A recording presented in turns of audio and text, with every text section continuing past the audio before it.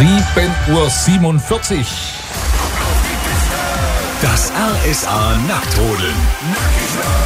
Nur echt mit Böttcher und Fischer. Vergesst nicht, Sonnabend in einer Woche ist große Nacketrodelei. Die Pisten-Nudisten treffen sich in Schlettau. Eintritt ist frei. Am Nachmittag geht's dann los. Einfach noch gucken.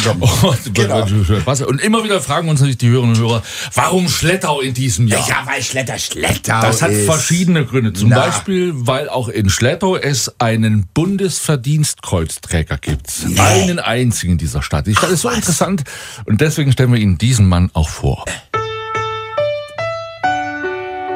Der Mann heißt Dr. Dieter Rausendorf, hat sich in Schlettau vor allem einen Namen gemacht, weil er sich sehr für das Schloss einsetzt und das seit vielen, vielen Jahren.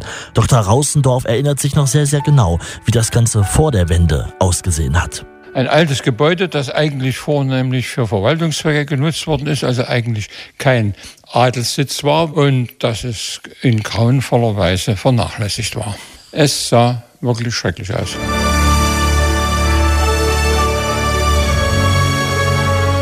Dank seines Engagements und vieler helfender Hände kann sich dieses Schloss wirklich sehen lassen. Unser Ministerpräsident Stanislav Tillich hat deswegen dem Schlettauer im Dezember das Bundesverdienstkreuz verliehen. Dafür meinen herzlichen Glückwunsch und Ihnen Glück auf.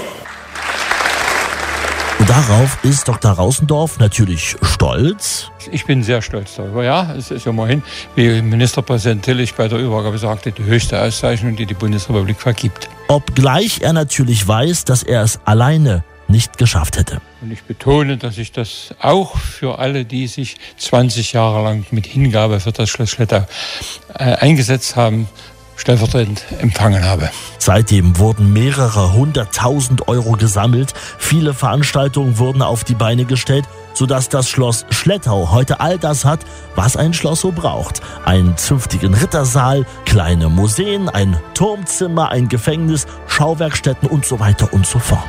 Und dann haben wir alle 2 Jahre ein Musikfestival, 2001 Nacht heißt das.